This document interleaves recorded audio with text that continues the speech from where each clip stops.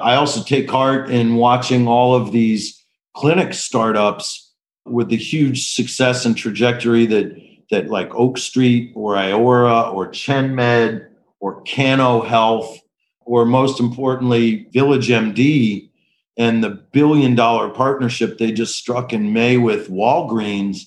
They're going to roll out 500 to 700 new senior-focused clinics in these underserved communities around the Walgreens stores. I think there's going to be a huge effort and billions of dollars invested in the next couple of years just in trying to address medical underservice and trying to bring those resources into the communities that need them most. The thing I get a little worried about is, we've already got a primary care shortage in this country among physicians. I think what you're going to see is a big effort as well to help allied health professionals practice at the top of their license. This is the Providers, Properties, and Performance Podcast, the podcast that brings together leaders in healthcare and investment real estate to consider the possibilities and future at the intersection of practicing medicine and healthcare real estate investment returns. Welcome to the Providers, Properties, and Performance Podcast. I am your host, Tricia Talbot.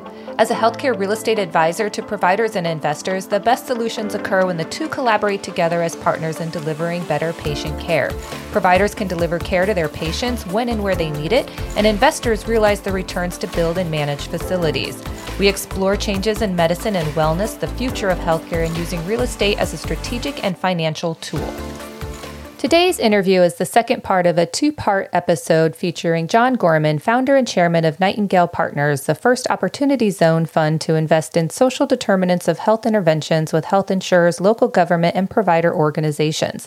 Last week, he shared his background that began with a career in Washington and during the Clinton administration focused on healthcare policy for the medically underserved and Medicare and Medicaid managed programs. This week, we focus on where he anticipates primary healthcare is heading, how his company is a solution to reduce healthcare costs that tax the system and revitalize underserved communities.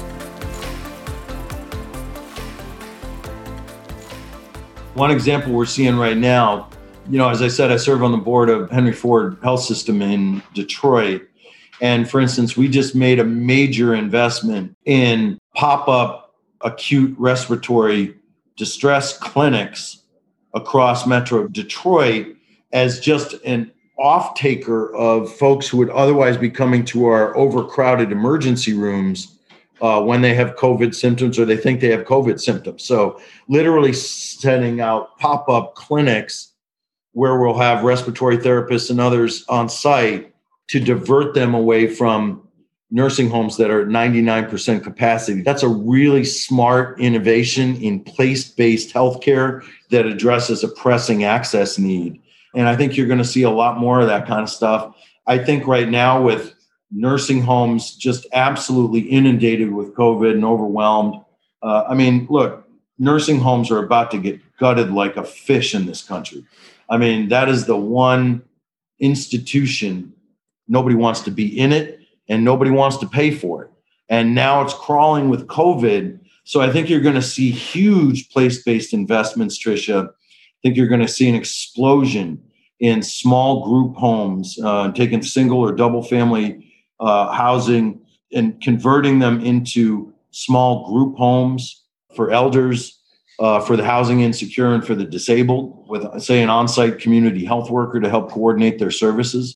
I think you're going to see an explosion in adult and child daycare, especially adult daycare. I don't know if, I think I'm probably a lot older than you are, but in my day, in the late 60s, there was a kindergarten or a child care center on every freaking corner in Detroit. I think you're going to start to see adult daycare centers popping up like mushrooms. And I think you're going to see a whole lot more emphasis on community-based and home-based settings. So a lot more emphasis on home modifications so that we can help seniors and the disabled stay in their homes longer, safely, and a whole lot more emphasis around housing and rental and utility supports, especially when the eviction moratorium is set to expire on January 1, and we're looking at potentially 8 to 12 million people being evicted in first quarter. A real Marshall Plan around how do we keep people in their homes safely longer, I think is going to be a big priority. Well, and I think some people that are in nursing homes would have preferred to have some sense of independence, but Sure. have support as well. But you touched on the pandemic effect of nursing homes, but also do you feel that, and you might be getting calls already of the pandemic has uncovered a huge gap in healthcare awareness, prevention, and services in lower income communities. I mean, I think the statistics show that they are being hit the hardest, and that's not a secret. Are payers and providers, health systems, are they saying, hey, we need to, there's likely to be another pandemic. How do we get ahead of the curve? And, coming to you, would that be a solution? That's certainly a solution. I also take heart in watching all of these clinic startups with the huge success and trajectory that like Oak Street or Iora or ChenMed or Cano Health, or most importantly, Village MD and the $1 billion partnership they just struck in May with Walgreens. They're going to roll out 500 to 700 new senior-focused clinics in these underserved communities around the Walgreens stores. I mean, I think there's going to be a huge effort and billions of dollars invested in the next couple of years just in trying to address medical underservice and trying to bring those resources into the communities that need them most. The thing I get a little worried about is, we've already got a primary care shortage in this country among physicians.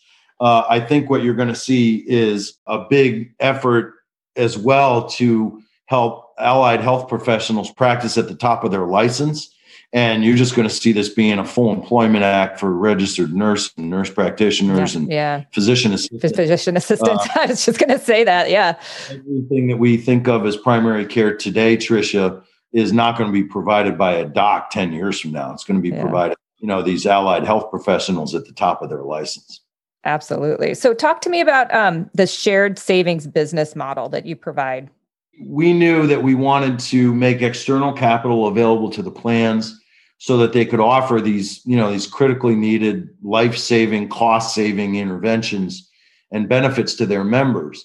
But we also knew we were going to have to find a way to repay our investors. I mean, these Republican billionaires in our syndicate, are sitting here tapping their foot and waiting for that 10-year investment horizon on the Opportunity Zone investment to play out. So I think when we looked at how do we then recoup this money, we realized very early that, we're generating 3 to 8x in savings off of these investments. Why don't we just share in some of those savings that we helped create? That, we're making investments in critical services and infrastructure that the plan wasn't able or willing to do itself up until that point. So that our model basically is when we partner with a plan, we're going to split those savings 50-50 that we help create starting in year 3 of the investment through year 10 of the Opportunity Zone window. We don't want to start taking or accruing any of those savings before that because we want these interventions to play out and give them a chance to work.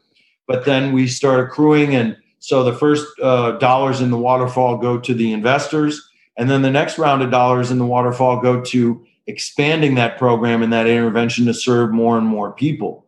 Because one of the first things about a shared savings arrangement, Tricia, is that you get to a point of diminishing returns pretty quickly. So it serves our model, it serves our clients, and it serves our interests that we're continually expanding the population that we're serving so that we continually have shared savings split and repay these Republican billionaires. But I think that the diminishing returns, because I think once you start getting the primary needs, then you can start having like a specialist come in on a day, and so I think there's always, you just start innovating instead of, you say, okay, we're going to have, a dentist that come in and do some reconstructive surgery or, just preventative care. We're going to have, a cardiologist come in and continue to improve upon the healthcare that you're already providing because you have the system in place now. Now you just get the people to come in and they don't have to be there full time, but you continue to serve the needs. I just make the point in that the diminishing returns often come from the effect of that initial intervention. When you've got a homeless elder homelessness is known to be a 4 to 10x multiplier of healthcare costs, especially for elderly patients. So, you'll see an elderly homeless person cost upwards of 130 to 150 grand a year. But then the second you get them into stable housing, you remove that 4 to 10x multiplier. They're still going to be very expensive, very high risk, vulnerable patients. But that's when you see the very steep cliff in the savings that you create. Now, it's not gone completely away, of course, but it has been diminished. So the point is, especially in homelessness interventions, our interests are to serve more people year over year to offset that diminishing savings that happens on that first intervention. But you're exactly right. Once you've got a community health worker assigned to them, she can then start arranging a dental care visit, which Medicare does not cover. And that is a huge source of healthcare costs for seniors and the like, as you pointed out. So, yeah, you got it. But there's also, other things that happen. I mean, if you start serving these people, you're going to inspire kids to, hopefully they'll be healthy enough because that, your first example, a diabetic homeless person, a diabetic child can't really pay attention in school, but if they get health services, then they can go to school. They probably feel good going to see these healthcare service providers, and then they themselves go, and then you have them come back to serve their own community. I mean, it can be kind of like this whole circle of life kind of dynamic. Virtuous circle. Exactly. Yeah. The virtuous circle of just generally economic development, as you pointed out earlier, Tricia. I mean, one of the more meaningful things we do in all of our investments as OZ investors is that we have to have an emphasis around economic development and improving the economic health of an underserved community as well. So as community health workers are the linchpin of all of our interventions, by nature, we are creating hundreds of jobs in almost all the projects that we get into, not just in community health workers, but COVID contact tracers, folks that are doing meal preparation and delivery, the drivers and the maintenance personnel that are transporting people to appointments or to a grocery store, the personal care attendants that we send into people's homes so that they can stay there longer and stay out of a nursing home, the home modifications guys who now get a flood of business building ramps and bumpers and doing mold abatement for people with COPD. Job creation is a very big part of what we do, and always one of the most impactful things that we do to improve the health of a community is just give people more money and more opportunity. And then that's when you start seeing Maslow's hierarchy get met down here, and then they move up. So now they're active participants in their care and in the economic health of their community as well. Absolutely. Well, have I missed anything that you wanted to touch on with Nightingale Partners? I feel like we've talked a lot, but is there anything specific that I've missed? No, you got it, Tricia. This kind of thing. Look, people like you got a real job. We just sit around and think this up all day. So, it's a novel concept and takes people about 4 or 5 times hearing it before they get it. But you got it on the first shot. So thank you for that. Oh, well, I'm glad to hear that. Well, now we're going to move into the Q&A to get to know a little bit about you. Because as you know, people like to do business with people that they know or feel comfortable with. So what is your first job? My first job was sweeping the floor of the barbershop in my neighborhood in Detroit. When I started preschool and I was coming home, both my parents were, obviously working. So I was 6 or 7, but I was getting my ass beat because I was like the only white kid in about a 4-mile radius. And I found the only safe place in my hood was the local barbershop. So I started hanging out at the barbershop, and one of those days, one of the guys got up out of his chair and he said, "Son, you're tall enough to hold a broom. Hold a broom. Now here's what you do with it. And if you got time to lean, you got time to clean. So go ahead." So I started sweeping up the barbershop. That was my first job. Oh, that's an awesome story. What would you be doing for a living if you hadn't got involved in healthcare policy and then investing? I'd be a screenwriter. I actually have done a fair amount of screenwriting from 22 years at Gorman Health Group, living on planes and hotels. I was doing 200,000 miles a year. So I wrote a bunch of scripts. I sold 4 of them. I'd love to get back to that. I have teenage daughters, so I haven't written in years, but I always told my wife when I was starting Gorman Health Group that this was just to finance my screenwriting career down the road. And I long thought that if I ever go back for a master's, it's going to be an MFA in film studies. And, someday I'll get there after I'm done. There's still time. Yeah, I'm done with Nightingale. I still got plenty of gas left in the tank. Who are you reading or listening to right now for news, information, or inspiration? Well, for news, I'm a Twitter fiend, I will confess.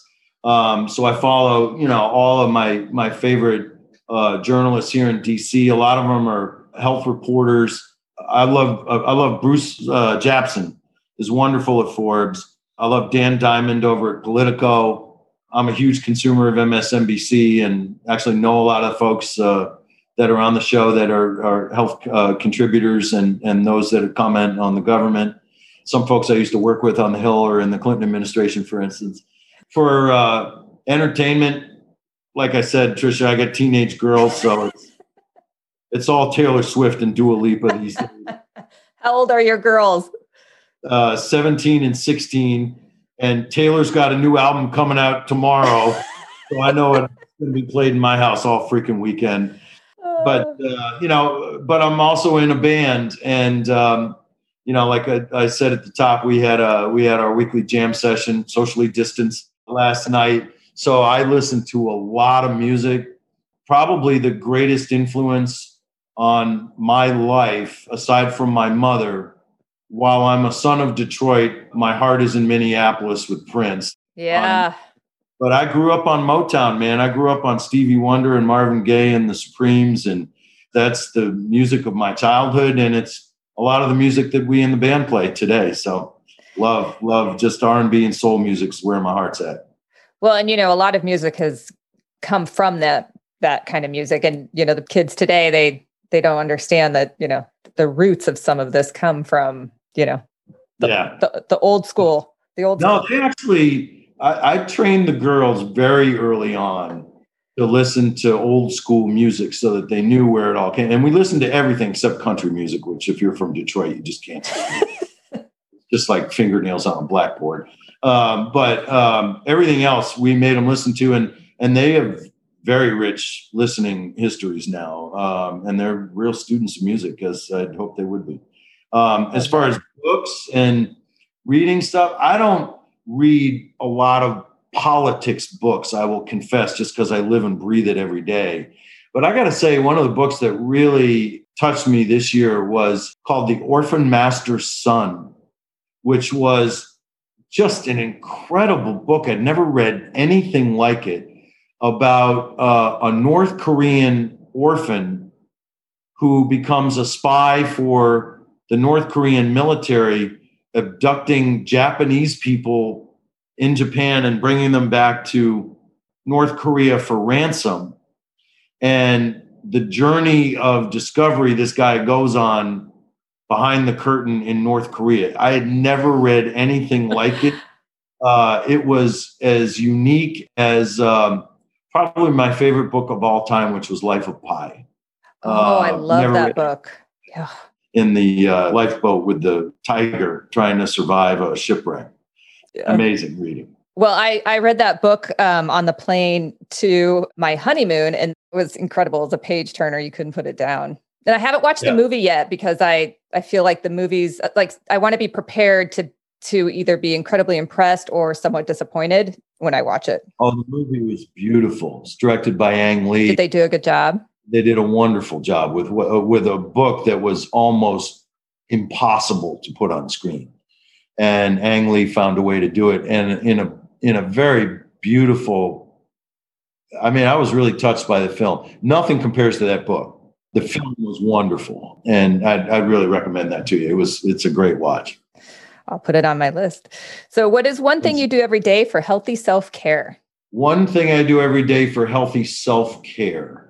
I listen to a lot of music and I rumble with my pit bull, Loki. My retirement project was to rescue a pit bull. So I got Loki, my little man, and he is 75 pounds and he's just the sweetest little guy. And I just freaking love that dog, Trisha. And he's just brought a light to my life, especially in this pandemic. And especially with two teenage girls being locked up at home with. Oh, yeah. Well, is that Loki after in Thor? Yeah. Loki was Thor's adopted brother who was the god of mischief. And my dog is very well named. Oh my gosh, that actor did such a good job with that character. Yeah. So are leaders born or trained? That's an interesting question. Are leaders born or trained? I think they're trained. I know a few people that were born with leadership skills. I think they're learned, and they're learned the hard way. You can read about stuff and you can study what are good leadership principles. But at the end of the day, I think what makes a good leader is the number of scars, Tricia. I've got one of a man twice my age. I think it's largely learned. For my part, I'm a behavioral economist by training. So, behavioral economics is really about the science of incentives. And so I've always applied that to the offices I've worked at in the companies that I've run in recognizing, three basic principles of leadership of people who are doing complex tasks like we do in healthcare, right? And the science shows us that when tasks are simple, monetary rewards work great. So when my daughters were little, I told them, clear your plate from the table, scrape it into the disposal, stick it in the dishwasher, do that all 5 nights, you'll get your allowance on Friday. Okay, Daddy, and they did it. But when tasks are complex, Tricia, monetary rewards often get in the way of better performance. That the things that smart people doing complicated things, the incentives work totally differently. The number one thing that smart people like my partner Jordan over here doing complex things value the most is autonomy. Yeah. Smart people doing hard things just want to be left alone. You don't have to have a heavy hand. I have a very light touch in all my management stuff and in all my companies. And I try to foster a culture where the hierarchy feels very flat.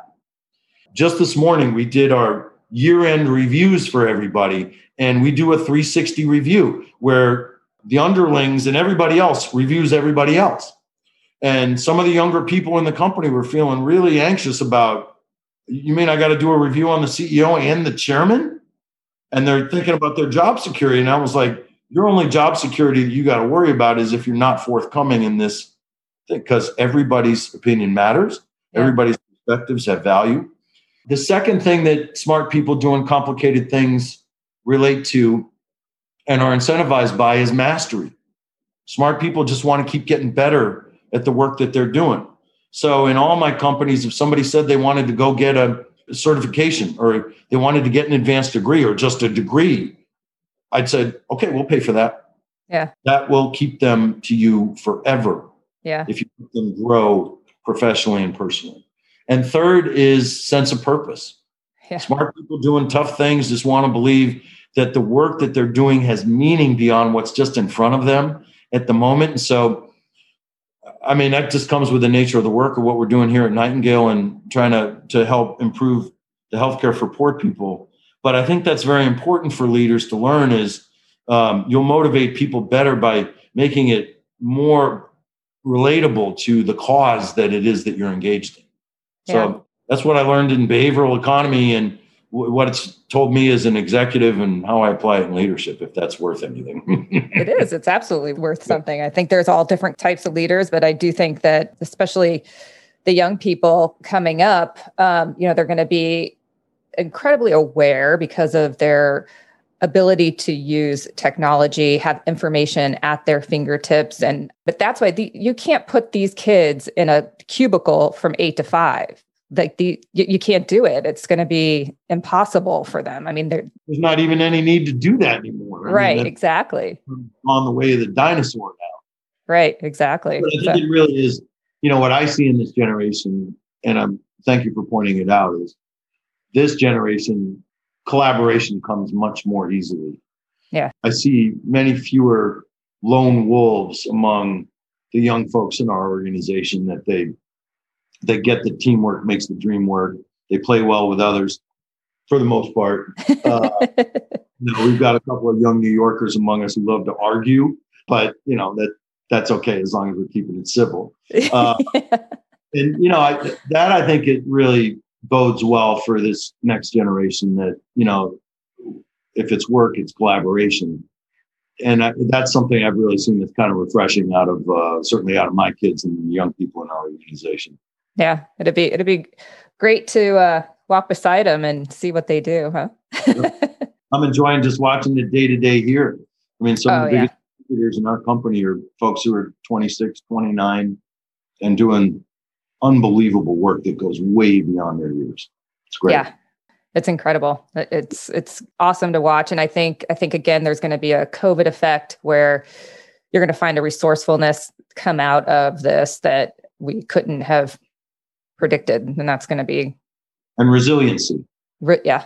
I think if this pandemic's brought anything to this generation, it's going to be resiliency and learning how to deal with the anxieties that this event has created among so many of us, Absolutely. John, this has been an awesome interview. We could sit and talk for hours, but thank you so much for your time. Really enjoyed it. Thanks so much for having me on. I'm grateful for you tuning in to the Providers, Properties, and Performance podcast. If you enjoyed it, please subscribe, rate, review, and share the podcast with others. As a disclaimer, this podcast is intended for educational and entertainment purposes only and not intended for specific real estate investment advice.